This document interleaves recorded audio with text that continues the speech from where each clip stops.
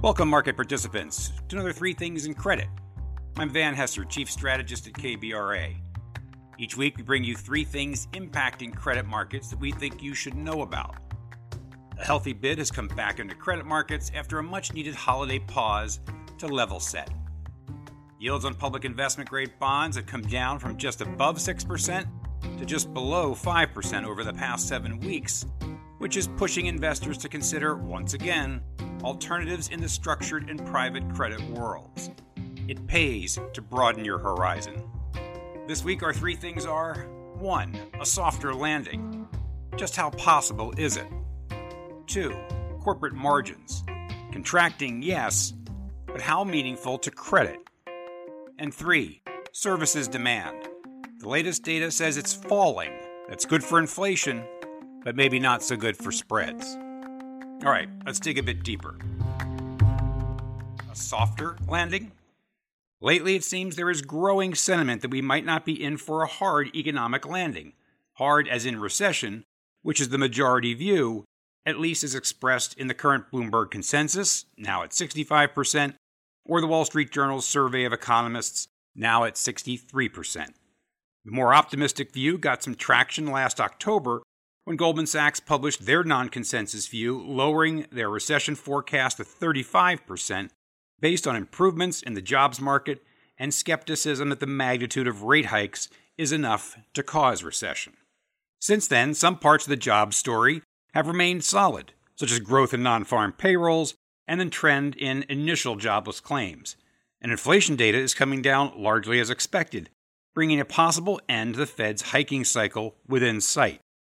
Economist Paul Krugman says predictions of a soft landing are proliferating.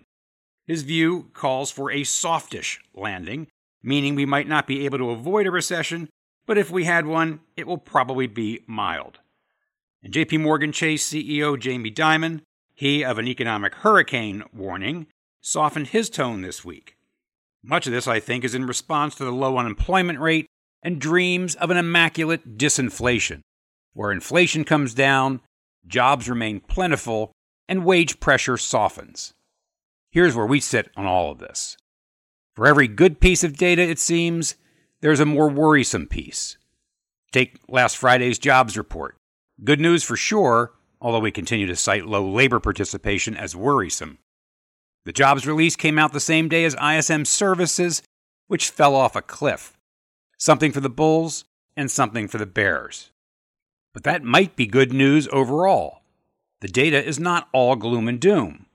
While we would guard against a more Pollyanna-ish view that incorporates a Fed pivot in 2023, we are wary of the still significant cost to economic growth that figures to come via the very blunt instrument of tightening monetary policy that the FOMC is now wielding. And remember, the incentive for the Fed is to over-tighten, to make certain the inflation beast is tamed before any thought of pivot. Now, the impact of all of this has yet to flow through the economy. Yes, it's hit the interest-sensitive sectors like housing and autos, but it is only just beginning to hit business and consumer spending. As that happens, that will likely dampen corporate earnings growth. And that is where the focus of the market is now headed. And there, we expect to see positive operating leverage turn negative as consumer and commercial spending softens. And that will not be good for risk asset valuations, sitting at points that are much better than what we see in recessions. Now, speaking of corporate earnings growth, let's move on to our second thing, corporate margins. From a credit perspective, what the Fed is doing is becoming less important than the impact of what the Fed has done. That simply reflects where we are in the hiking cycle. There is still plenty of debate around the extent to which the Fed will hike, with a few FOMC members, Kashkari, Harker, Bostic, out talking about going above a 5% terminal rate, while other market participants, expressing concern about the damage already done, believe rates are close to topping out. Count Jeffrey Gundlach of DoubleLine in this camp, out this week with a view that the Fed will not even get to 5%. Regardless, how credit performs in 2023 will surely be a function of what we just talked about, whether we are in for a hard or soft landing. And the most important marker to us in that debate is what we just talked about, corporate earnings growth. And that will depend in part on margins. Margins have reached cyclical highs due to the prolonged benefits of stimulus, which have allowed many firms to pass along higher costs and then some to customers. But that is changing. Positive operating leverage, where revenue growth exceeds expense growth, is flipping. We're seeing that anecdotally. Take Lululemon, which warned this week that it expects its gross margin to decline 90 to 110 basis points in its fiscal fourth quarter, compared to previous guidance of a 10 to 20 basis point increase. Now, keep in mind, Lulu's gross margin in the previous quarter was 55.9%, so this is not going to be all that material to the company's profitability. And, to that point, management did revise its EPS guidance, but only from $4.20 to $4.30 a share to $4.22 to $4.27 a share.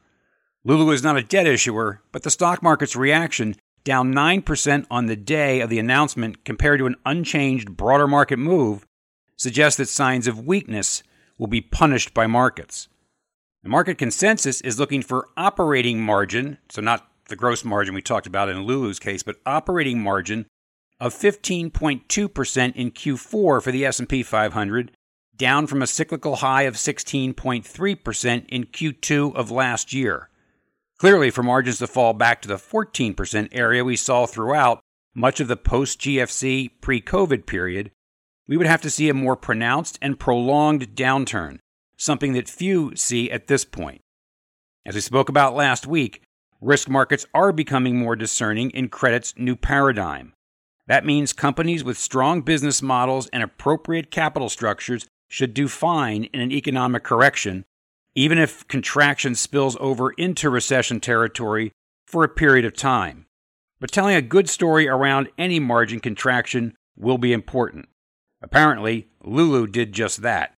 Over the past 3 days, the stock has clawed back about half of its sell-off. All right, on to our third thing, a 1-2 ISM punch. A couple of weeks ago, we got the Institute for Supply Management's Manufacturing PMI survey's monthly reading, and it remained in contraction territory at 48.5, down a touch from the prior month's 49. Remember, anything below 50 is in the contraction zone. The forward-looking component, new orders, fell to a low 45.2, back the lowest reading since May of 2020. And you can remember how cloudy the future was at that point. The latest result intuitively makes sense.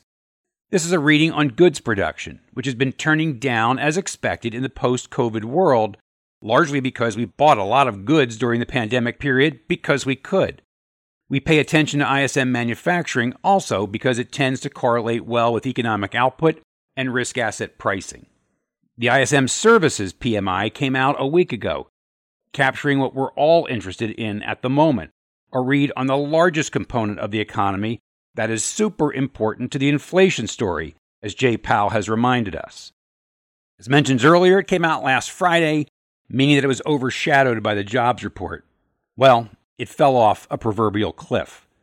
After 30 months of being above 50 in growth territory, the December reading came in at 49.6 versus the estimate of 55 and the prior month's reading of 56.5. The new orders component fell from 56 in November to 45.2. Ouch.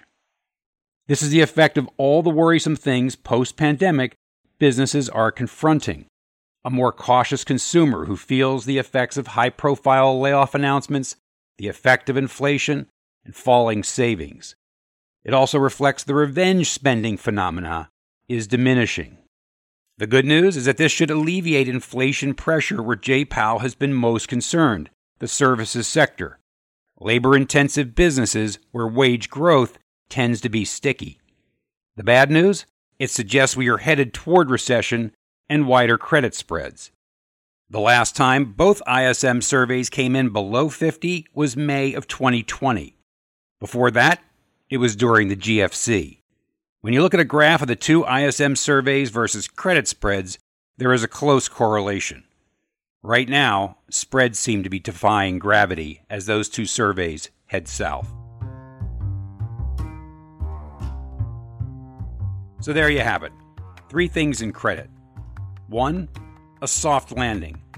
Not likely, but neither is a hard one. 2. Corporate margins. Contracting, yes, but probably not all that meaningful to credit. And 3. Services demand. The latest data says it's falling. It's good for inflation, but probably not so good for spreads.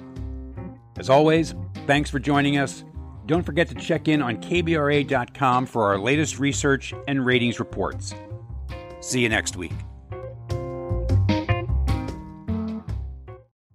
Hello, listeners. Join me, Van Hesser, KBRA's chief strategist, for in-depth conversations with credit experts in my new monthly podcast, Leading Voices in Credit, where I'll interview market professionals on the latest trends in credit markets. That's Leading Voices in Credit with Van Hesser. Subscribe now.